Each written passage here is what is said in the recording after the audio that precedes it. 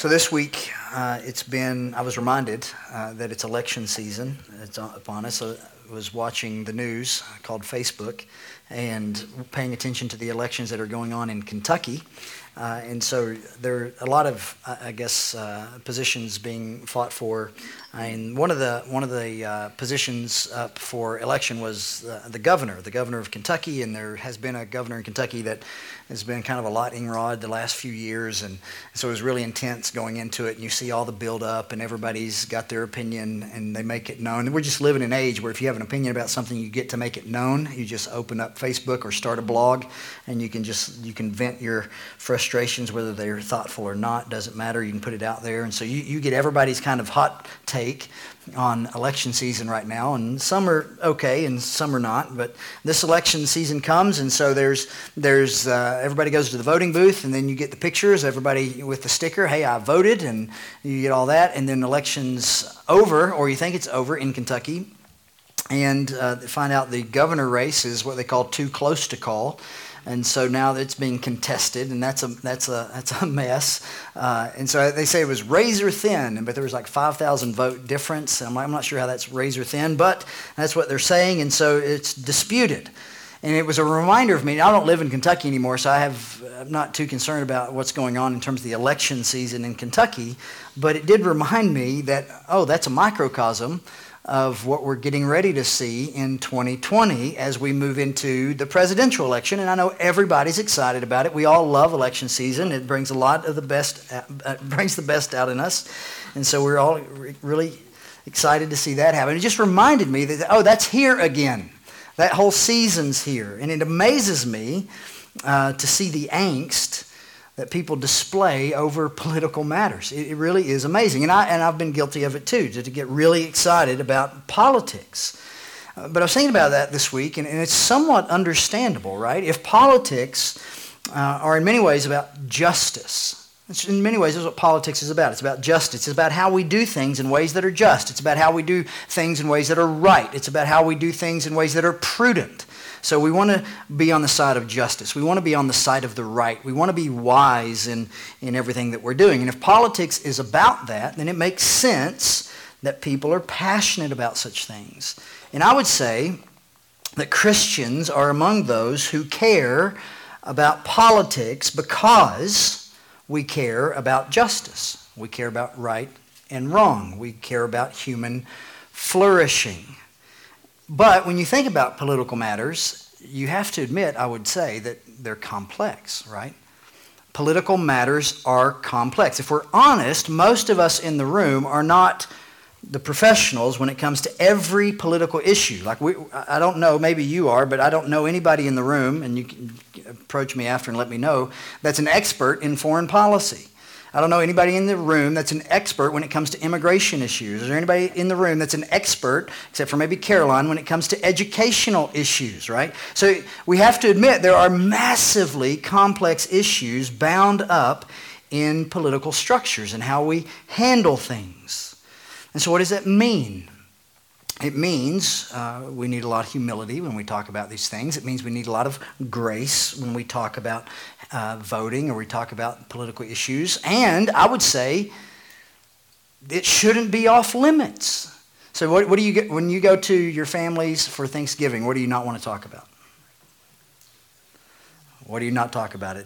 You don't talk about politics, and you don't talk about religion, right? Those are just things we're not going to talk about because they're hot-button issues. But I would say Christians in proper settings should talk about politics. It shouldn't be off limits to us. Why? Because we can't separate who we are in Christ and our worldview, how we view all of reality, from the voting booth.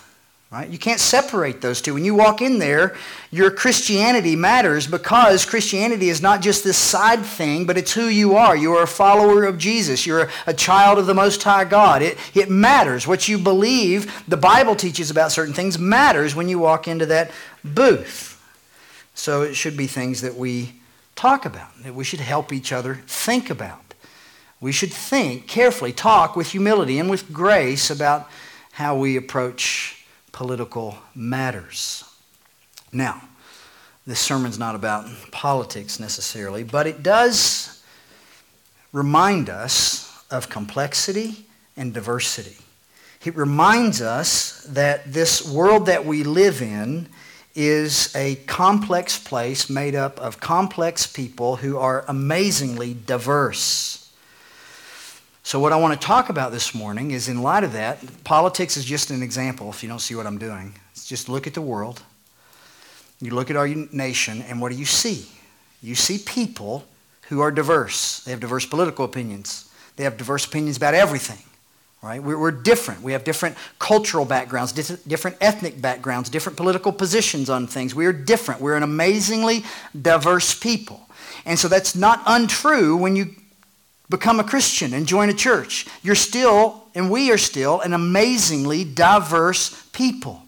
I would say you have different opinions than I do about certain things, and that's okay. We're an amazingly diverse people, but we are also, as we've seen over the last several weeks, a blood-bought family, united in Christ. So we're united in Christ, and yet at the same time an amazing diversity. Diversity in ethnicity, diversity in culture, diversity of personalities, diversity of theological leanings, diversity of giftedness, diversity of learning styles.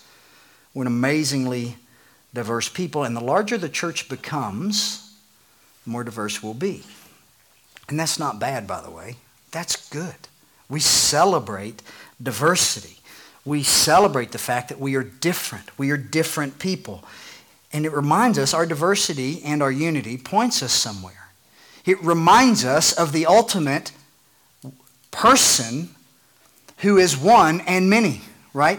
Our unity in diversity points us towards theology. It points us towards our God who is one and three. You know how to explain that to children? I don't, but they ask. Every time so the last several weeks we're having our kids class, 9 to 12-year-olds, and we're memorizing amazing truths. And next week you're going to see some of them recite some of the things that they're learning. And then the week after that you'll hear some more. And we're in the class. But you know what question always comes up as I'm talking about Jesus and I'm talking about how he reconciles you to God, and they're always like, but they're the same person. And I'm like, no, they're one being, three persons, and you got to go through all that whole thing, and like your mind's exploding. But that's who our God is, this one being, this one eternal God who exists as three amazing persons. He is a unity in the midst of diversity. And so we, the church, is a unity in diversity. When people say, how does that work? Not sure. But it points you to our God who is a unity in diversity. So it's not a bad thing to be a diverse people. It's an amazing reality. And yet we can be one. And so when you come to Ephesians chapter 2, what do you see? You see a people who are different, Jew and Gentile. We're going to see their differences that are brought into one new man, brought into one body, one family. This amazingly diverse people become one in Jesus Christ. So here's what I want you to see, big idea. The church is a blood-bought and diverse family united in Jesus for mission. One more time. The church is a blood-bought and diverse family united in Jesus for mission. So here's what I want us to see. I want you to see that, and here's how you're going to see it. Three things. We're going to see the disunity of peoples, then the unity, the union of peoples. They're disunified, but God brings them together. And then third, how this united people is growing. So let's look at it. So if you go to Ephesians 2, here's the context. What's happening in Ephesians 2 is all about reconciliation. If you open up Ephesians 2, you go to verse 1, and you get really bad news. You're dead in your trespasses and sins. But you just read about 4 verses later, and you get this amazing good news. You were dead in your sin, and yet God makes you alive in Christ and brings you to himself. So that's the first 10 verses. That you were dead, now you're alive, and you're created for good works. That's the first 10 verses. You get to verses 11 through 22, he moves back from the individual level that you individually were dead in your sin and made alive in Christ, and now he begins to talk about a corporate level. He begins to talk about a people, not just persons. Personally, you were brought to Jesus, but Jesus didn't just save a person, he saved a people. And this people were diverse, and he brought them together. So let's look at it. First, the disunity, verses 11 and 12. What does Paul write? He looks at this radical division that exists in the world. Therefore, remember that at one time you Gentiles in the flesh, called the uncircumcision by what is called the circumcision, which is made by the flesh by hand. So if those words, circumcision, uncircumcision, those are complex. Parents, explain that to your kids later. Remember that you were at one time separated from Christ, alienated from the commonwealth of Israel, strangers to the covenants of promise, having no hope, and here's a word, atheist, atheos, without God in the world. So if you go back, if you just back up to worldviews, at that time, what did Jews believe about the world in terms of people groups? Basically, they believed there were two. Them, Jewish people, and everybody else who they called what? Gentiles, right? So you had Jews and you had Gentiles from the Jewish perspective. There was us and there was you. And the you is everybody else on the planet. And according to the Jews, the Gentiles were in this horrible situation. Look at all that Paul says. You're outside of the chosen people. You're in a hopeless situation. You're called this uncircumcision. This is mocking language. We're the circumcised, you're the uncircumcised. They're mocking them. They're not connected to the Jewish Messiah. They're separated from Christ. Christ is just a Greek term for anointed one. It's related to the Hebrew term for Messiah. So the Jews are looking for the Messiah. The Messiah was going to come from the nation of Israel. And then the Gentiles, you're separated from the Christ. You're separated from the Messiah. You don't have anything to do with Him. Furthermore, you're alienated from the commonwealth of Israel. You're not part of our people. You're not a citizen of God's covenant people.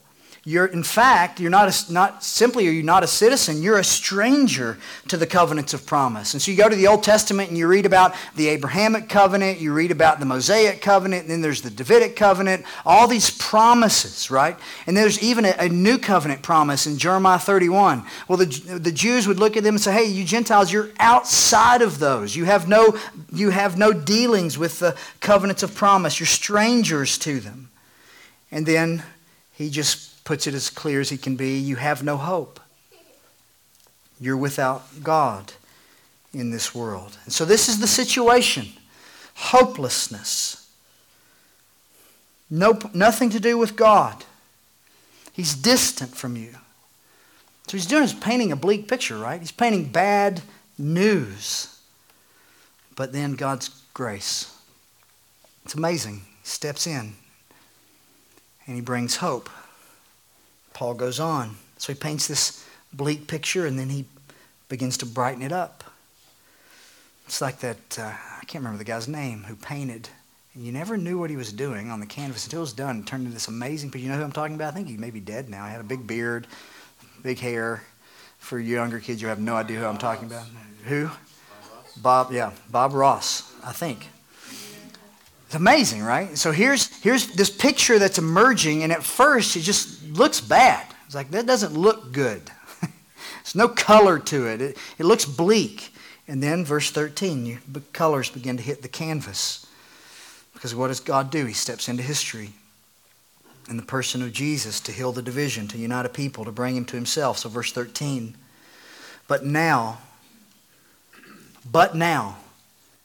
things were this way, but now things are different. Situation has changed. But now in Christ Jesus, you who were once far off have been brought near by the blood of Christ. So you Gentiles were strangers and you were aliens and you were outside of the promises and you had no dealings with the Messiah. But now, in Christ Jesus, you who were once far off have been brought near by the blood of Christ. The distance between Jew and Gentiles, if it was here, it's now here. It's closed. They're both part of God's family. So Paul can write, for he himself is our peace. He has made us both one. It's not two peoples of God. There's one. Made us both one. It's broken down in the flesh, the dividing wall of hostility. So they're equal members of the same family. It's amazing.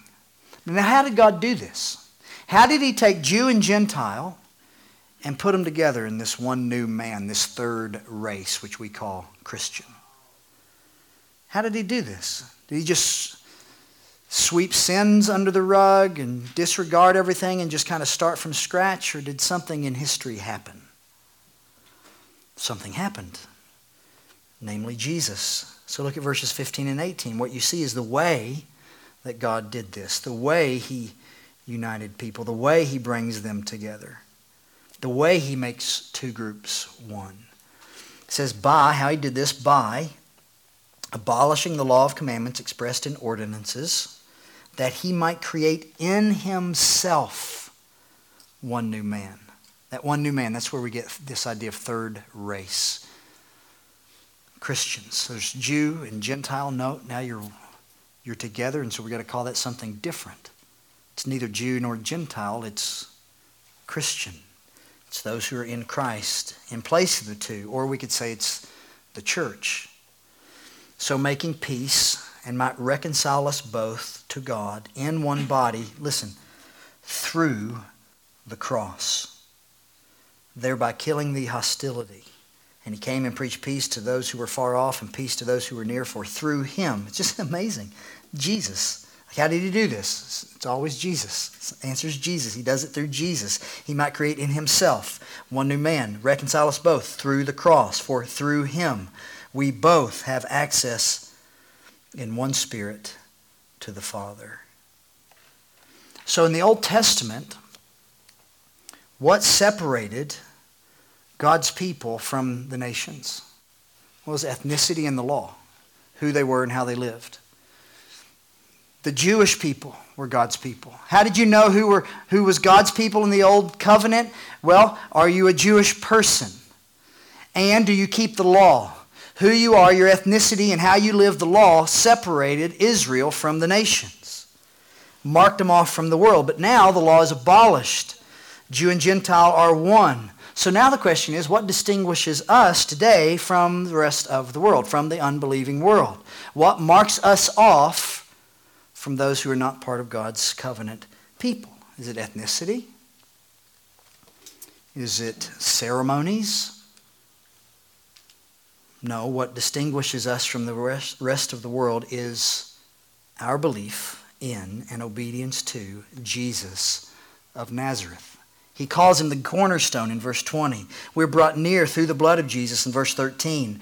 We're one new man in Him, in Himself. It's attachment to Jesus that distinguishes the people of God from the world. So our unity then, our togetherness, this bringing together, what's it found in? What you look like? Your political opinion? Your take on education? What brings this together? Where does our deepest sense of unity? It's none of those things. It's not how much money you have in the bank. It's not what job you have. It's not what kind of car you drive, what kind of clothes you wear. It's not whether you're Republican or Democrat. It's Jesus. That's where our unity is found. So what has God done? He has taken people who were amazingly different, Jews, Gentiles, and He put them in the same family. You think that's the recipe for success? There's some problems there, right? There's some struggles there. There'll be some disagreements there. There's going to be some differences there. There's going to be some heated debate there. And God knew that would happen. And yet He put them in the same family and said, what brings you together is my Son, Jesus. So He does that. There's a new situation, and then look at how He ends, real briefly. This house that He's built, it's getting bigger. You're no longer strangers and aliens, but you're fellow citizens with the saints and members of the household of God, built on the foundation of the apostles and prophets, Christ Jesus Himself being the cornerstone. In verse 21, in whom the whole structure being joined together, we didn't do that. That's a unity created by a sovereign God. Being joined together, grows into a holy temple. So growing up into Jesus. Not just getting bigger, right? That's not what I'm talking about. Growing up into the image of Jesus, like Gary just talked about. We're growing up into holiness, growing up into this temple where the Lord will dwell. In Him also, you being built together into a dwelling place for God by the Spirit. This idea of temple, right? Runs through the Bible. You go to the Old Testament, go to the very first book in Genesis, you get the Garden of Eden. And when you read the description of the tent of meeting or the tabernacle, you know what you see really quickly? Oh, there's elements in that tabernacle that point me to Eden. So Eden was the first temple. It's where God dwells with His people. And then there's sin, so they're kicked out of the temple, but God says, I'm not going to leave you nor forsake you, so build a tent of meeting, and I will meet you there. And then they're going to build a big temple, right? And He says, I'm going to meet you there. And then He departs from that temple because Israel's rebellious, but what does He do? Does He leave us alone? No, He doesn't. He tabernacles among us. Jesus Himself, John 1:14, it's the word for tent. Tabernacling. Here comes Jesus. He Himself is the temple, so much so that He says, destroy this temple, I'll raise it up in 3 days. And He's talking about Himself. Why? Because He is Emmanuel, God with us. But then Jesus leaves, right? He goes to the right hand of the Father. We were in our children's class this morning, and we watched a video, or we talked about how Jesus is seated at the right hand of the Father. And so I asked them, where's Jesus today? Is He in Minneapolis physically? Is He in Minneapolis? Is He at your house sitting on your couch? Where is He? And He would be where? Seated at the right hand of the Father, right? There He is, seated. So is He with us? He's still with us, because what does He do? He says, when I leave, it's good for you. I'm going to send my Spirit, and where's He going to live? In you. And you become a temple where this Holy One lives. And then now He says, not just in you, but in you, plural, in a people. You're being built together into a dwelling place for God by the Spirit. And so the world says, where do we see this God? Where can we meet with this God? We say, we know where He lives. Come be with us, because He's among us, growing up into a temple for the Lord. So Gentiles no longer far off, no longer on the outside looking in, part of the family, and not second-class citizens, fellow citizens with the saints, members of the household of God where He dwells. So that's what God has done. God's not asking us to do this. He's not asking us to reconcile Jew and Gentiles. He's not asking us to create a unity out of diversity. He's not asking us to do that. He did it. It's too big for us, right? We couldn't create this, so God creates it. He creates it, and then if you'll just look at Ephesians 4, what does He do? He says, maintain it. Maintain the unity of the Spirit and the bond of peace. So here's what God has done for us. He has created a unity in the midst of diversity. And our job is to maintain it. Because if we are going to accomplish the mission, if we're going to tackle this task of making disciples of all nations, if we're going to be witnesses to the world, if we are going to link arms to be ambassadors for Christ, we're better together. We need one another, side by side. That's why Paul was so happy when he wrote to the Philippians. You remember that letter? We preached through it, maybe this was 3 years ago, I can't remember. We preached through Philippians, and at the very beginning, Paul says he's making his prayer with joy. But do you remember why he's happy? Well, it's not the Sunday school answer. I can hear somebody saying, Jesus. Yes, he's happy because of Jesus. But in that sentence, he gives you a reason. I'm making my prayer with joy because of your partnership in the gospel. Why is Paul so happy in the midst of his circumstances? It's Philippians, one of Paul's prison letters. Why is he so happy and yet he's in prison? Because he looks and he says, I see these Philippian believers and their faith is known everywhere. I see these Philippian believers and they're preaching the good news of Jesus. I see these Philippian believers and they're partnering with me for the cause of Christ. And it puts joy in his soul and a smile on his face. Because he knows he can't do it alone. So he links arms for the cause of Christ. So 2 quick things. 1, the depths of our unity. How deep does our unity run? It runs to the deepest possible reality. It's found in Jesus Christ. We might disagree over this issue. We might disagree over that issue. We debate strategy, this strategy or that strategy. Is this the way we should do it or that way we should do it? We argue about certain decisions. And that's all okay, by the way. That's all okay. Disagreements and debates that are charitable are not sinful, necessarily. Disagreement's okay.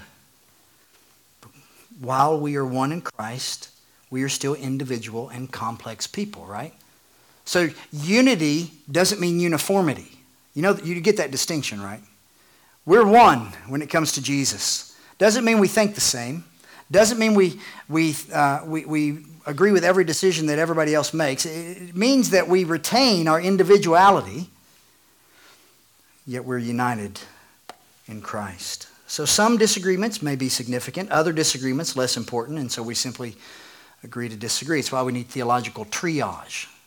You've heard that phrase from here before. You go to the hospital, TJ walks in and he hurt his pinky toe, and then somebody else walks in and their leg's falling off. We're better deal with the leg first. It's more important. TJ will be okay. In fact, he shouldn't be at the hospital for that. So we do theological triage. Certain things are more important than other things, and our culture is not very good at that, by the way. Everything is life or death, it seems like. We've got to be able to disagree over things, and that's okay. At the end of the day, disagreements over non-essential matters should not shake our unity in the faith and our common desire to accomplish the mission. Because, why? Because our identity and unity as a blood-bought family runs deep. It runs all the way down to the cross of Christ.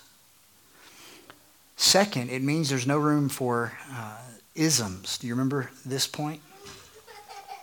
No room for isms. It means this. There's no room for racism, no room for nationalism, no room for classism or culturalism in the church.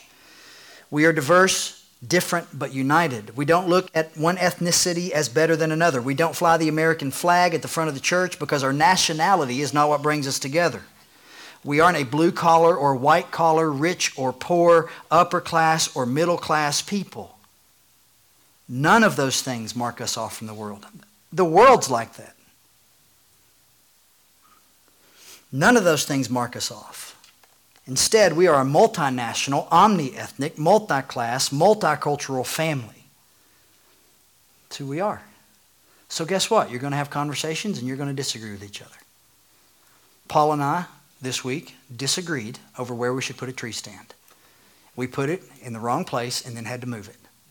And we spent a while debating it, and I was right. We disagreed, and it was fun. He can still hunt in that stand. It's fun. But we're going to disagree, and that's going to be okay. We're homeschool families and public school families. We're farmers and corporate employees. We're school teachers and block layers and students and retirees, rich and less rich. Amazingly diverse people.